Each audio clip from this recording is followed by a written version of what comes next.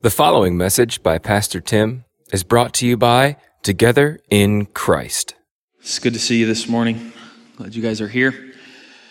Hopefully you brought your Bibles with you. You can go to 1 Samuel 16. That's where we will be spending our time this morning. 1 Samuel chapter 16 has been mentioned. Hope you had a blessed week this week. Enjoyed the summer weather we had. It was enjoyable. 1 Samuel 16, like I said, is where we'll be looking. We have to understand as we approach Scripture, and especially this morning, that the book that we have, the Bible that we have been given, is a book that, yes, has been written by men, but has been inspired by the Holy Spirit through them men to write this. It's made up of different books. If you go through your Bible, you'll see that it's made of different books. But all those books work together to tell us the story that God has for us, tells us His plan. It was all planned out by God, and so we can't take any of Scripture and dismiss it. One of the ways that it gets dismissed, honestly, I think people mean this well, but it actually isn't that good, is they'll take the red letter words and put more emphasis on those because they'll say these were Jesus' words. Jesus' words are the red letter words. Well, when you do that, you minimize the rest of Scripture. And God's given us all of Scripture. Not just the words that we have recorded that Jesus says, but all of it is God-breathed, Scripture tells us. And so it's very important for us to understand the whole story, to understand all of it. And so today we come to a really important passage. 1 Samuel 16 is very key in the history of Israel and in our history as well as Christians. And so it's important for us to understand why it is so important and everything that is there. And so in order for us to do that, we do need to understand a little bit of the Scripture that's been given before here in 1 Samuel that we have. And so, I'm going to try to do that briefly the best I can so that we understand how important today's passage is. When you go all the way to the book of Genesis, in Genesis chapter 3, verse 14 and 15, in Genesis chapter 3 is where we see that sin has entered mankind. It's there. Adam and Eve have sinned. God seeks after them. They're hiding. Well, then when God comes to them and God speaks to them, He actually says some things to Eve that says, because of your sin, this is going to happen. He looks at Adam, because of your sin, this is going to happen. He looks at the serpent. He says, because of what you have done, this is going to happen. Well, in Genesis chapter 3, verse 14 and 15, it says, the Lord God said to the serpent, because you have done this, cursed are you above all livestock and above all beasts of the field. On your belly you shall go, and dust you shall eat all the days of your life. I will put enmity between you and the woman, and between your offspring and her offspring. He shall bruise your head, and you shall bruise his heel. Now this is important because this is something that God is laying out before us from the very beginning, saying, from her seed, you are going to be bruised. Your head is going to be bruised. Later we see crushed. Right? He said, you will bruise his heel. But this is a prophecy that is being foretold by God. This is a promise that is being made. As you continue through Scripture there in Genesis chapter 12, we see of Abraham and the covenant that God made with Abraham. I don't want to read of it, but He says, I'll bless you. You'll be a person of many nations from you, right? Your children will be as the sand of the seashore. We know this. This is a covenant that God made with Abraham and with Abraham's people from that forth on. Well, then in Genesis chapter 49, we have some of Abraham's descendants, Abraham, Isaac, Jacob. We have the story of Jacob, and you know that Jacob had children, right? He had many different children. Maybe you remember the story of Joseph. This was one of Jacob's children. But at the end of Jacob's life, he's blessing his children. And he takes each of them one by one, and he gives them different blessings. But he gets to his son Judah, and he gives him this blessing. And it's important. Again, it's important for us today. So listen, in Genesis 49, verse 8 through 12, this is what Jacob says to Judah, his son Judah, who's not the firstborn, who's not the most prominent, anything like that. But this is what he says to Judah. He says, Judah, your brothers shall praise you. Your hand shall be on the neck of your enemies. Your father's sons shall bow down before you. Judah is a lion's cub. From the prey, my son, you have gone up. He stooped down, he crouched as a lion and as a lioness. Who dares rouse him? the scepter shall not depart from Judah, nor the ruler's staff from between his feet, until tribute comes to him, and to him shall be the obedience of the peoples, binding his foal to the vine and his donkey's colt to the choice vine. He has washed his garments in wine and his vesture in the blood of grapes. His eyes are darker than wine and his teeth whiter than milk. Now this is, maybe you read this and you say, it's a very weird blessing to give. You can go read the other ones. They can all be weird at times, but this one is important because he tells Judah, you notice he says, Judah, the scepter shall not depart. Your father's sons, meaning his other children, which become the tribes of Israel, will bow down to you, Judah. And so we see a prophecy being told that there is royalty within this line of Judah. There's royalty there. It's actually pretty interesting too. If you know anything about Judah, if you know the story of Joseph, you remember his brothers sold him into slavery and all this. Well, they end up going into Egypt, and at this time, Joseph has went up the ranks in Egypt where he's second in command, and the brothers come to him. I'd encourage you to read this story in Genesis, towards the end of Genesis. And in Genesis chapter 44, Joseph is dealing with his brothers. They don't know it's him yet at this point. He finds out he has a little brother, and they bring the little brother to him. And Joseph says, you need to leave your little brother behind and go back to your father. And it's interesting because Judah steps forward, and Judah says, I will take my brother's place. Take my life. I will be your servant for the rest of my life. My father could not bear losing another son. Let him go back. I will take his place. It was Judah who did that. It was Judah who stepped forward. A little foreshadowing there. Well, as we continue in the history of Israel, we get to Deuteronomy. And in Deuteronomy chapter 17, I've already talked about this in this series, so I don't want to stay here long. But in Deuteronomy chapter 17, God actually already has established the way of Israel's king. God has already declared that there is going to be a king, and he says how the king should live and what the king should do. I want to read it because I don't think I've read it yet. Deuteronomy chapter 17, verse 14 to 20.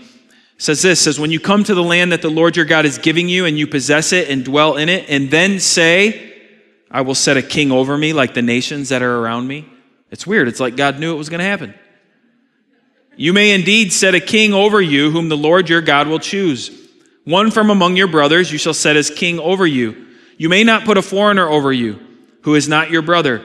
Only he must not acquire many horses for himself or cause the people to return to Egypt in order to acquire many horses, since the Lord has said to you, you shall never return that way again.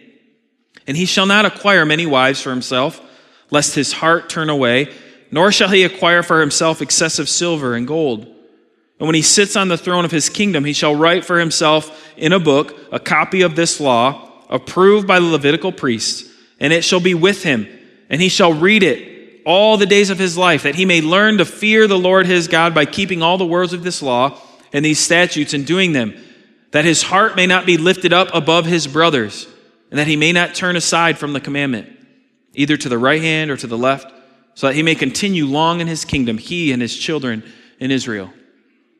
So again, we see God already establishing that there will be a king in Israel.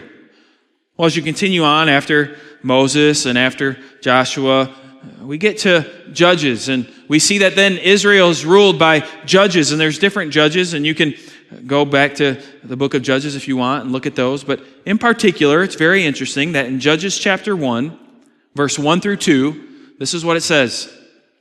After the death of Joshua, the people of Israel inquired of the Lord, who shall go up first for us against the Canaanites to fight against them? What does the Lord say? The Lord said, Judah shall go up. Behold, I have given the land into his hands. Why Judah? Why Judah? Of all of the tribes, of all of Jacob's family, why Judah? Again, he wasn't that important. He wasn't first. He wasn't Joseph, right? You would think it would be maybe one of these, but no, they call on Judah. Again, because maybe this is the promise that God had established all the way in Genesis. As we continue to learn about the tribe of Judah, you'll see that Judah goes into these battles, takes their land, and within this land we find the city of Bethlehem. Now, when it talks about the land that Judah has, if you go and look, it doesn't mention Bethlehem, But in the book of Ruth, which we've studied together, we learn that Ruth is of the land of Judah, or that Bethlehem comes to the land of Judah, that they have this. And at the very end of Ruth, in Ruth chapter 4, verse 18 through 22, when talking about Ruth, when talking about Boaz, and that they form this family and they have a child, we learn at the end of Ruth there, in chapter 4, verse 18 through 20, that this is the line of David, of somebody named David. And so if you're just reading Scripture again from the front to the back and you go through Ruth, you have to wonder at the end, okay, Obed fathered Jesse and Jesse fathered David. The end. What's the point? Well, there is a point. And that's what we're getting at when we go today and look at today. Because over the last couple of weeks, we have seen that the people of Israel did what God said they were going to do. They asked for a king. He gave them a king, the king that they would want. We see that Saul has chosen this king, right? A king after man's own heart. But last week, we saw that this king was not a faithful king. We saw that this king fell. And so there's a problem now in the land of Israel. When we ended last week, it was a pitiful state. It was a pitiful sight. The word of God, it says Samuel left Saul for good until Saul would die. So we were left really at a bad point, which makes us pick up where we're at in chapter 16, verse 1. It really makes sense. Look at the beginning of verse 1. It says, "Now the Lord said to Samuel, 'How long will you mourn for Saul, seeing I have rejected him from reigning over Israel?'" Let's stop there just for a moment. If we remember again what we talked about last week, the pitiful state that Israel finds himself in, the pitiful state that the king is in, and Saul, and what Samuel had to do, Samuel had to kill King Agag, all these different things, it's pretty understandable that we find Samuel mourning. We find Samuel feeling rejected. We find Samuel wondering, what's going to happen to Saul? No doubt he cared for him. What's going to happen to Israel? Because from Samuel's point of view, as he had judged Israel for so long, and now he helped them get this king, it looks like all's lost. It really looks troubling. Yet when God comes to him, God doesn't really show him much mercy. He looks at this person who is mourning, and he asks him, "How long are you going to keep mourning? How long are you going to keep in this state, Samuel?" It's really a tough question because we see in places in Scripture, I read this passage pretty much every funeral that I do in Ecclesiastes chapter 3. It says that there is a time to mourn, there is a time to dance. And so we see that there is a time for mourning. But one of the things that we have to understand in our life, that is not all the time. Maybe you have known of people, or maybe even you yourself have gotten to a point where you have been stuck in mourning for a very long time, maybe from a very serious thing. But we're not able to get past it. You know, and what God is doing here with Samuel is he's saying, Samuel, you have to get past this. I have more work for you. There's more things that need to be done. How long are you going to sit here and mourn for Israel as if there's no hope? And that's the point. Sometimes we sit in our own little mournings at time, right? Again, this isn't the point of this passage. I'm just trying to point it out. We sit in our own little times of mourning as if there is no hope. And as Christians, we have hope. As Christians, we have been given hope. And so no matter the circumstances of this life and the difficult things that we face, we are not allowed to be stuck in times of mourning forever. That's where it's important for us as a church body to come around our brothers and sisters in the Lord who are grieving and who are mourning. Very legitimate situations, very difficult circumstances. But it's our job as their church family to come around them and love them well to help them get out of those times of mourning. It doesn't mean that they're not going to feel any more pain from whatever they've experienced or anything like that. No, that stuff is real and needs to be dealt with. But we do not live in a state of hopelessness. And that's what it seems like Samuel is doing here. As if he's living without hope. But God didn't end there with just this question. Because look what he says in the second part of verse 1. "Fill your horn with oil and go. I am sending you to Jesse the Bethlehemite, for I have provided myself a king among his sons." This is amazing because this shows This shows us the work that God does and that He will continue to do until the end of time. You have the prophet of God, Samuel, mourning because it seems as if all hope is lost, and God reminds him, listen, I've already got another king in place. Fill your little thing there with oil and get going. Get over to his house. You're sitting here mourning as if, what are we going to do? That's not the right question, Samuel. The right question is, God, what are you doing now? And I am doing something. I am providing a king. And it's interesting, the wording that we get here in this passage, is it not? He doesn't say, I'm providing a king for my people. What does he say? Providing for myself a king. This is God's king. This is not man's king. This is God's king. Remember, Saul was man's king, a man like the nations. And God is saying, no, I have chosen a king for myself. So we have a picture here of God once again saving Israel despite their failures. And this is a characteristic that we've seen of God all throughout these different passages that we've been journeying through together.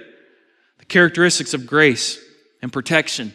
That God continues to provide for them again and again and again. When everything in the world seems lost, God shows himself to be true over and over and over and over again.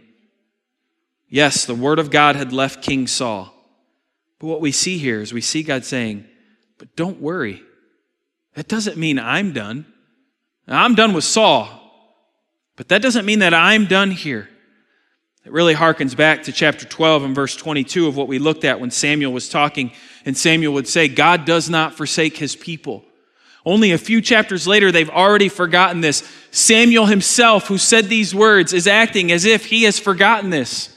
God, we are forsaken. We're at a loss. What do we do? And God says, I do not forsake my people. Look, I have provided myself a king.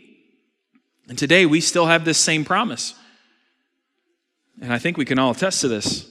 Though our kings fail us, though our enemies seem to turn in on us over and over and over again, what we know to be true is that Jesus will never, ever allow his people to be destroyed.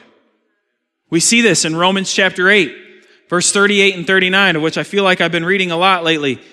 For I am sure that neither death, nor life, nor angels, nor rulers, nor things present, nor things to come, nor powers, nor height, nor depth, nor anything else in all creation will be able to separate us from the love of God in Christ Jesus our Lord.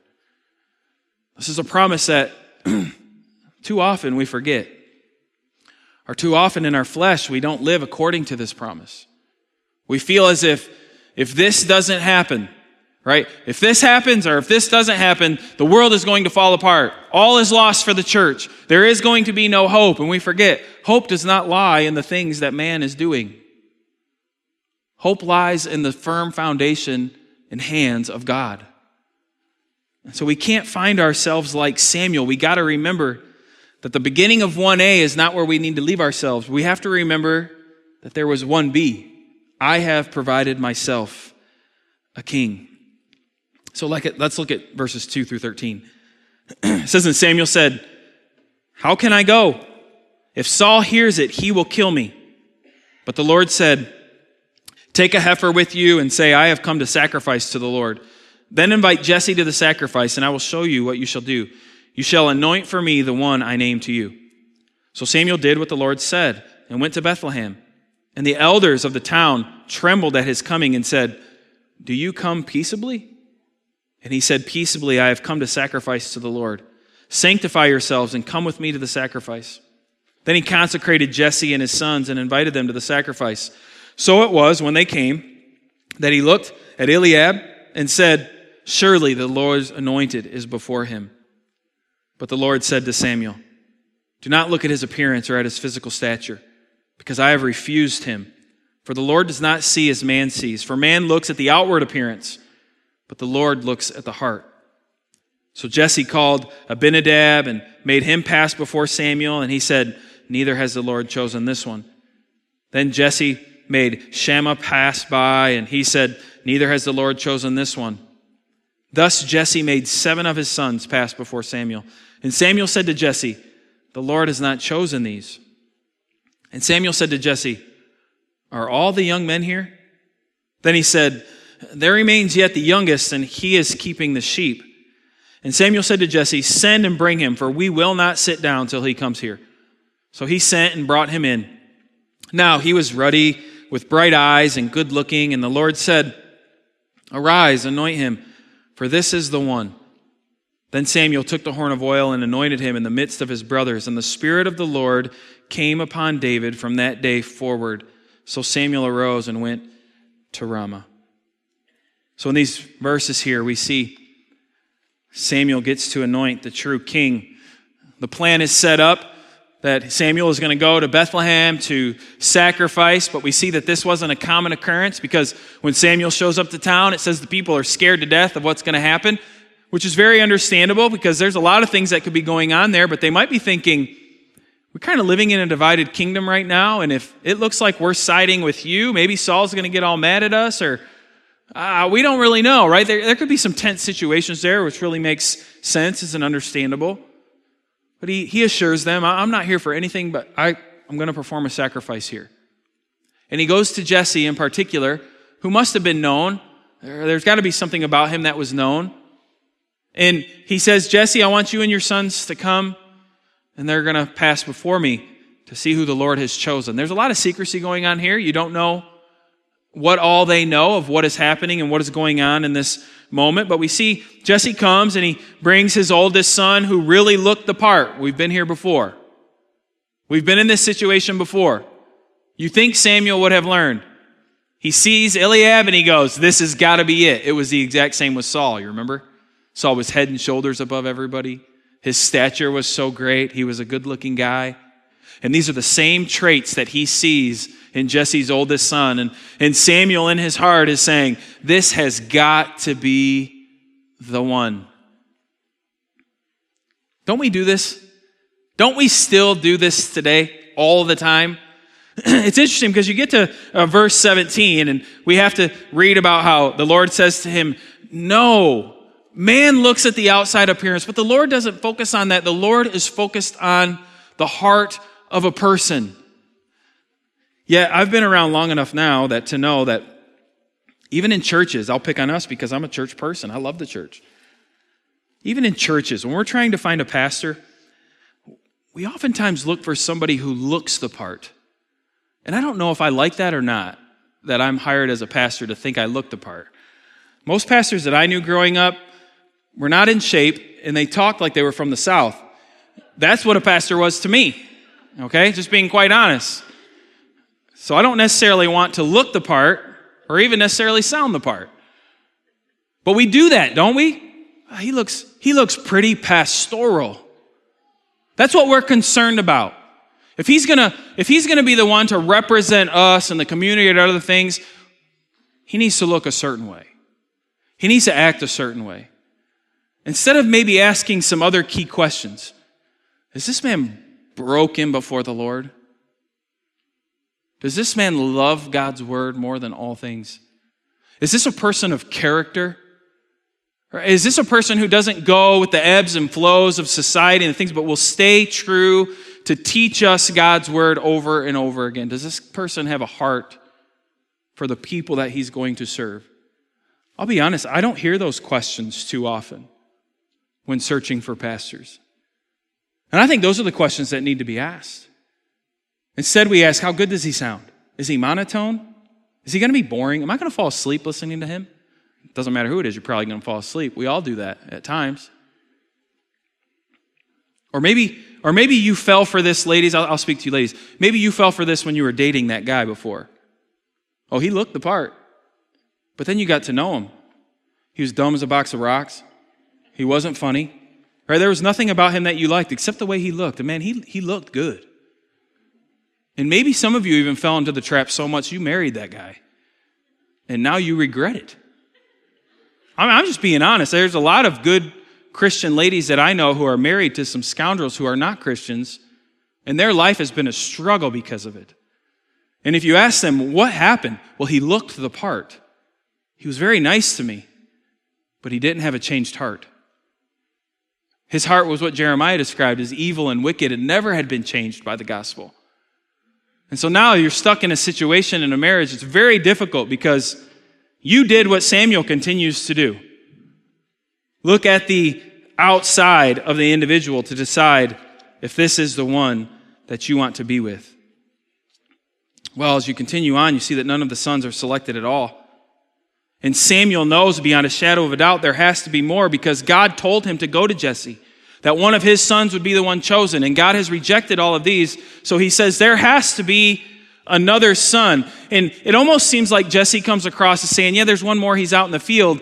And Samuel has to get very stern with him and say, listen, we will not eat until he gets here. We're not even going to sit down until you bring him before me. Go get him. And so they go and they get David. And they bring David in. And now I want us to notice something. I think that this gets lost oftentimes. But you got to notice the appearance of David. David is no slouch here either. Because we do think that. We see this story of God looks at the heart, not the outside. And so we start to think we can go this way. And we can look at somebody who looks good looking, who looks prim and proper, and we say, yeah, but there's got to be something dirty on the inside. David says he was handsome. He was a good looking guy. He had bright eyes. I saw some commentators try to twist this to say it meant he wasn't very manly. I don't think that's the case here, because we'll see that in a few verses that we'll read in a moment. But this wasn't why God was choosing him. That's the important part. He wasn't disqualified because he wasn't good looking or he was good looking. No, he was qualified because of his heart, as we're going to see. And so God chooses David, and he tells Samuel, this is the one, anoint him. And you notice verse 13. Then Samuel took the horn of oil and anointed him in the midst of his brothers, and the Spirit of the Lord came upon David from that day forward. This is key. This is so important, because look at verse 14. But the Spirit of the Lord departed from Saul. This is a sad changeover for Saul. Because it wasn't too long ago, you remember that Samuel was anointing Saul. And Saul would go and prophesy with the prophets, and people would say, look at this guy, he is full of the Spirit, is he not? And now we see that the Spirit departs from Saul. Let's keep reading. Not only does the Spirit of the Lord depart from Saul, but it says, and a distressing spirit from the Lord troubled him. And Saul's servant said to him, surely a distressing spirit from God is troubling you. Let our master now command your servants who are before you to seek out a man who is a skillful player on the harp, and it shall be that he will play it with his hand when the distressing spirit from God is upon you, and you shall be well. So Saul said to his servants, provide me now a man who can play well, and bring him to me. Then one of the servants answered and said, look, I have seen a son of Jesse the Bethlehemite, who is skillful in playing. Notice this about David too. A mighty man of valor and a man of war, prudent in speech and a handsome person, and the Lord is with him. Therefore Saul sent messengers to Jesse and said, send me your son David, who is with the sheep. And Jesse took a donkey loaded with bread, a skin of wine, and a young goat, and sent them by his son David to Saul. So David came to Saul and stood before him, and he loved him greatly, and he became his armor bearer. Then Saul sent to Jesse, saying, please let David stand before me, for he has found favor in my sight. And so it was, whenever the Spirit from God was upon Saul, that David would take a harp and play it with his hand. Then Saul would become refreshed and well, and the distressing spirit would depart from him. So we really have this horrible scene in verse 14 of not only does the Spirit of the Lord depart from Saul, but it says the Lord sends a distressing spirit to Saul. The Lord does this, a spirit that will cause Saul to be in agony at times and struggle. Again, some commentators want to go and say, well, this was Saul struggling with depression, anxiety. No, this is very different of what's happening here. This is the Lord sending a specific spirit to trouble Saul over and over and over again. Why? Because Saul had turned his back on God. Saul had rejected God, and now we see him to start to pay the price for this. But it's amazing how God even provides for the one who is the rejected king. God even still gives him some grace. And it's so funny. If you have this type of humor, how he does it. Because here we have the rejected king on the throne being provided grace and mercy by the chosen king, all in his courts. If Saul had only known, maybe at this point, maybe he would have changed his mind. But Saul doesn't know that David was anointed king, and I dare say David doesn't even fully know what has happened at this point. But the way God's works and the way that God's plan unfolds, it just so happens that a man in the court knows of a son of Jesse who's really good at playing the harp, who's out in the field with the sheep, and he comes.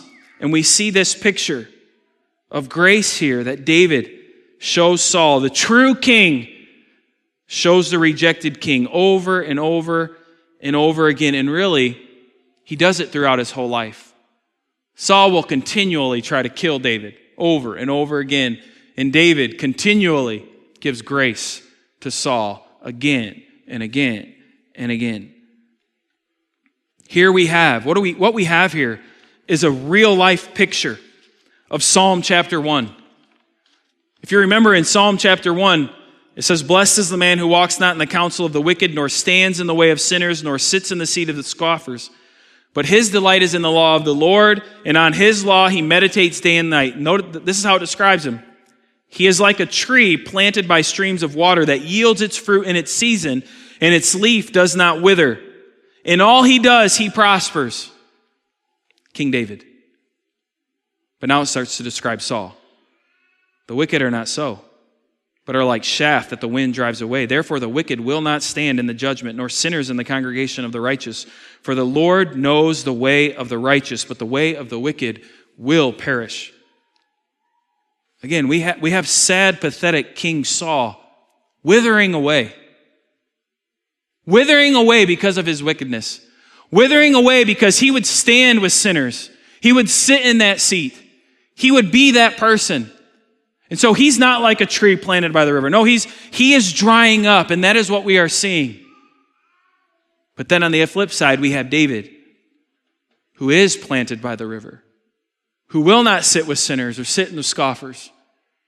And he is giving delight to this guy who's withering away. As we look at this story, what we see and we have to know and understand is that King David really is a type of Christ. Now, before I talk about that too much, I need you to understand what I mean by what is a type of Christ. David Murray, he's a pastor, I believe at Byron Center. Is that the name of the church, I think? He has something that's really helpful, and so I just want to read it as we talk about a type of Christ, because we see this all in the Old Testament. I've talked about it before at different times with Boaz and different things. A type is a prophetic picture of Christ's person and work. It is a real person, place, object, event, etc., which God ordained to act as a predictive pattern or resemblance of Christ's person and work, or of opposition to it. A type has four main characteristics. I know you feel like you're in school, but I'm sorry. It is a story, an object, a person, or an event. The story, object, etc. is true, real, and factual. The same truth is found in both the type and the antitype, the fulfillment of the type. The same truth is enlarged, heightened, and clarified in the antitype. And then he gives an example. The Passover lamb is a type of Christ. It was real. The truths of substitutionary sacrifice and redemption by blood are found in both the type and the antitype, which is Christ. And these truths are enlarged, heightened, and clarified in the antitype, or in Christ. The antitype is the God-man, not just the lamb, and he redeems from spiritual and eternal bondage, not just physical and temporary bondage. And so when we're talking about the fact that David is a type of Christ, David is real. We know this about him, right? And we see that he is actually pointing to the true King. He is pointing to the true Christ that we need. And so when we look at David's life and we even see things in this story, we first need to ask the question, how is David like Jesus? Well, his lineage is correct. He's from the tribe of Judah. That should have been a first thing for us when we saw Saul. Wait, Saul's not from Judah. That's a problem because we know the king should come from Judah. Well, now we finally have the king of Judah. He comes from the correct tribe. Well, we know the same is true of Jesus. If you look at his lineage in Matthew chapter 1, Jesus is from the tribe of Judah as well. So we see the prophecy being fulfilled. We also see within David a heart that is submissive. And this is really important.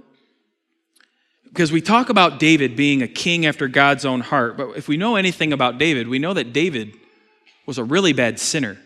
In fact, I would go so far as to say his sins were worse than Saul's ever were. The sins that David commits are really, really awful. If we were to do church discipline on David, we'd vote him out. After his little escapades, after the things he had done, we would say, listen, David, this is not becoming of a Christian. This is not how we act. You probably don't need to be here. You probably need to be separated from us. And so we have to wonder then, why is David after God's heart, but Saul was not? Well, I think it's because we see that David has a submissive heart. That commentary that I've been encouraging you guys to get, that I've been reading, Dale Davis has a quote. He said in the footnotes, he says, this does not mean a sinless heart. We're not saying David has a sinless heart, and we know that future events will prove this, but it at least means he has a submissive heart, which is very different than what Saul's heart was. Saul was not willing to commit and submit himself to God and to the Lord to do the things that he said. But obviously, David is. Yes, he will sin. But we always find David after sin confessing his sin before God. Always. And the way that he confessed his sin was so different than Saul. Because you remember when Samuel would approach Saul and say, what is the bleating sheep I hear? You are supposed to destroy everything. Do you remember what Saul would say? Yeah, these people with me. They just had to bring them. But they brought them to sacrifice. There was no repentance whatsoever. But as we read earlier, when David would sin, we see this all in the Psalms. In Psalm 51, David says, for I know my transgressions, and my sin is ever before me. Against you only have I sinned and done what is evil in your sight, so that you may be justified in your words and blameless in your judgment. This was the heart of David. Yes, he would sin. Yes, he would fall short. But yet he was always going back to the Lord, seeking forgiveness, repenting of his sin, recognizing it is my sin that I am guilty of. And I'm only guilty before you, and our relationship needs to be repaired, but only you can do something about it. I can't. David recognized that when Saul wouldn't. Well, likewise, with Jesus, we see Jesus himself submit to the Father with his whole life. He would be obedient to the Father even to the point of death on the cross, Scripture tells us. So we see David pointing us to this one. Because while David wasn't perfect, we know that Jesus was perfect. We see that David is a good king, and we will see this in the weeks that come up. David leads the kingdom well. He unites all the tribes together. He loves them. He leads them in battle. He goes forward. He fulfills the law of the king that we see in Deuteronomy that we read. He does all of these things. And we know from Scripture that likewise in Jesus, we have the perfect king in him. You see, the problem with David is David died. I can't look to him as my king anymore. He's long gone. But what we have in Christ is we have a king that lives forever. He never dies. Oh, we tried to kill him. And it worked for a few days. But he rose from the grave. And the Bible tells us in that he conquered the enemy that David could never conquer. David could conquer the Philistines. David could conquer all these nations that were around him and fight in these battles and bring some peace to the land. But it's really interesting. When David dies, it doesn't take long for all that to get squandered. All that goes away. And what we find out is this: David, you didn't actually destroy our enemy. But with Jesus, the Bible tells us, remember we talked about in Genesis? He will crush your head. That's what Jesus did on the cross and in rising from the dead. Crush the head of the serpent. No more. No more enemy for us as believers in him, because it has been destroyed, and we have a king that still reigns, who sits at the right hand of God the Father to this moment. He is the king that we have read about in Psalm chapter 2, in verse 4 through 7. I want to read it again. It says, "He who sits in the heavens laughs. The Lord holds them in derision. Then he will speak to them in his wrath and terrify them in his fury, saying, As for me, I have set my king on Zion, my holy hill. I will tell of the decree. The Lord said to me, You are my son. Today I have begotten you." Now, when this psalm was written, it was speaking of David, but it was pointing us to Christ. I have begotten you, the only begotten Son, Jesus Christ, of who our hopes and peace rest on. So not only is he a good king, but David is the chosen king. David was handpicked by God before he even knew it. David had no idea what was going on, but we have the same thing with Christ. He is our chosen king. Because in 1 Peter chapter 1, verse 20, it tells us, he was foreknown before the foundations of the world, but was made manifest in these last times for the sake of you. Before the foundations of the world, we've been talking about that a lot in our house. My youngest son has these questions like, Dad, if there's no darkness and there's no light, what does it look like? If God hadn't created those things yet, is it like air? And I'm like, there wasn't air yet. Wait, what? Like just blowing his mind, you know? He's trying to think through these things. Back then, during that time, Jesus was chosen. He was chosen to be your king. He was chosen to be my king. And nothing can shake that. Nothing can separate that. Then lastly, and what I think really is key for us in this passage, on David, the Spirit of the Lord rested. Verse 13, we see the Spirit of the Lord dwells in David. And it says from this day forward. The things that David goes on to accomplish, we have to understand is only done because the Spirit of the Lord dwelt in him. At one point, the Spirit of the Lord dwelt in Saul, and he did some good things. But when the Spirit of the Lord departs from Saul, it all starts to fall apart. And so we have to recognize as we continue to look at the life of David in the coming weeks, it's because the Spirit of the Lord rested on him. And when we think about that, it needs to point us forward to the baptism of Christ. Because when Jesus was baptized, you got to remember, Jesus was 30 years old at this point. He was just a guy. His dad, carpenter. He was just another person. All these people are out there with John the Baptist, and they're going into this yucky water, and they're going under, and then they're coming up, and he's yelling for everybody to repent. You know, John the Baptist, you got to repent of your sins, and you're a viper, and you are this, right? He's going off on everybody. And then this ordinary guy walks up, Jesus. And all of a sudden, everything changes. John understands, I should not be baptizing you. But Jesus tells him, you have to. It's been chosen before the foundation of the world that this is going to happen. Listen, John, you are going to baptize me. And when Jesus goes under the water and he gets baptized, he comes up and it says, the Spirit comes down from heaven like a dove, it says. And all of a sudden a voice is heard. This is my Son, in whom I am well pleased. Just like with David. Samuel, this is the one. This is my chosen one. Anoint him. What we see in Jesus' baptism is God the Father saying to us, this is my begotten Son, in whom I am well pleased. Put your life in his hands. He is the King. He is the Savior. He is the Messiah. He's the one for all your hopes and dreams to be set on, because he's the only one that can fulfill those things. He's your hope. He is your peace. Still to this very day, the Jewish people speak very highly of David.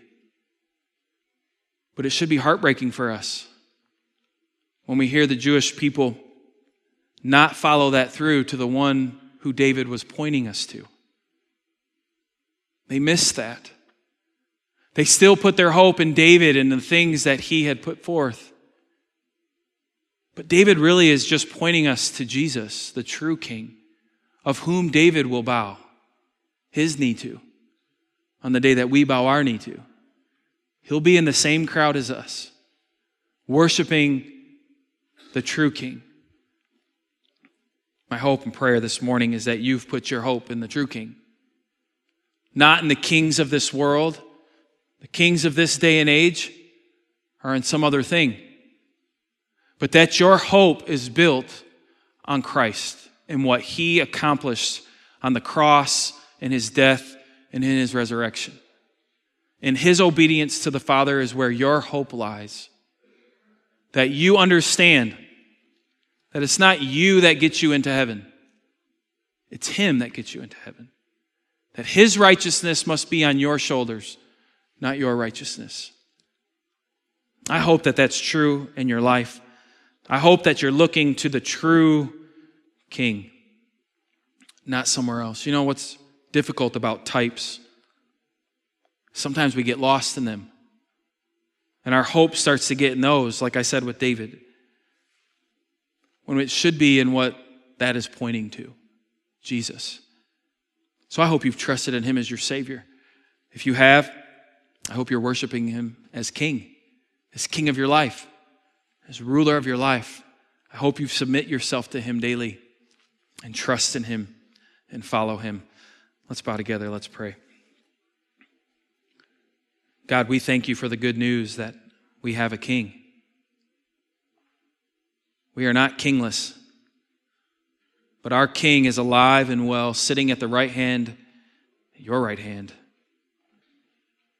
And the Bible tells us so much about this King, that he intercedes for us daily, that he is our mediator, who speaks on our behalf to you, that he's took our place and bore our sin, our shame, and our guilt on him, because he was the only one who could do that.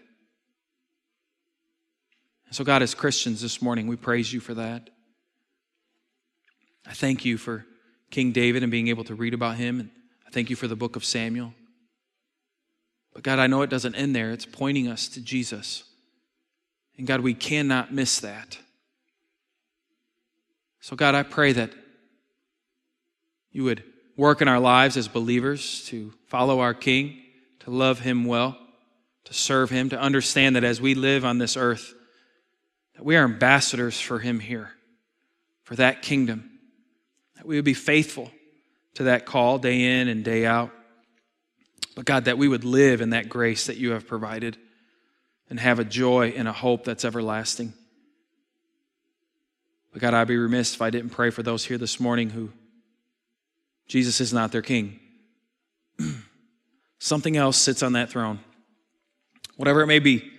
Could be a person, could be an ideology, could be some philosophy, could be money or fame or whatever. God, I pray that you would tear down that king for them, that you would help them to see who you are and what you have done for them through Christ, and that they would submit to you in everything. And God, that they would understand that joy and hope and peace that we've been talking about, that they can have it forever. God, we love you this morning. As we sing this last song, I pray that we would sing it in a way that is worthy of our King, the one who reigns forever. We pray this in Christ's name. Amen. You have been listening to a message by Pastor Tim from Together in Christ. This content has been provided to you by Monroe Missionary Baptist Church. For more information, visit us online at mmbconline.org.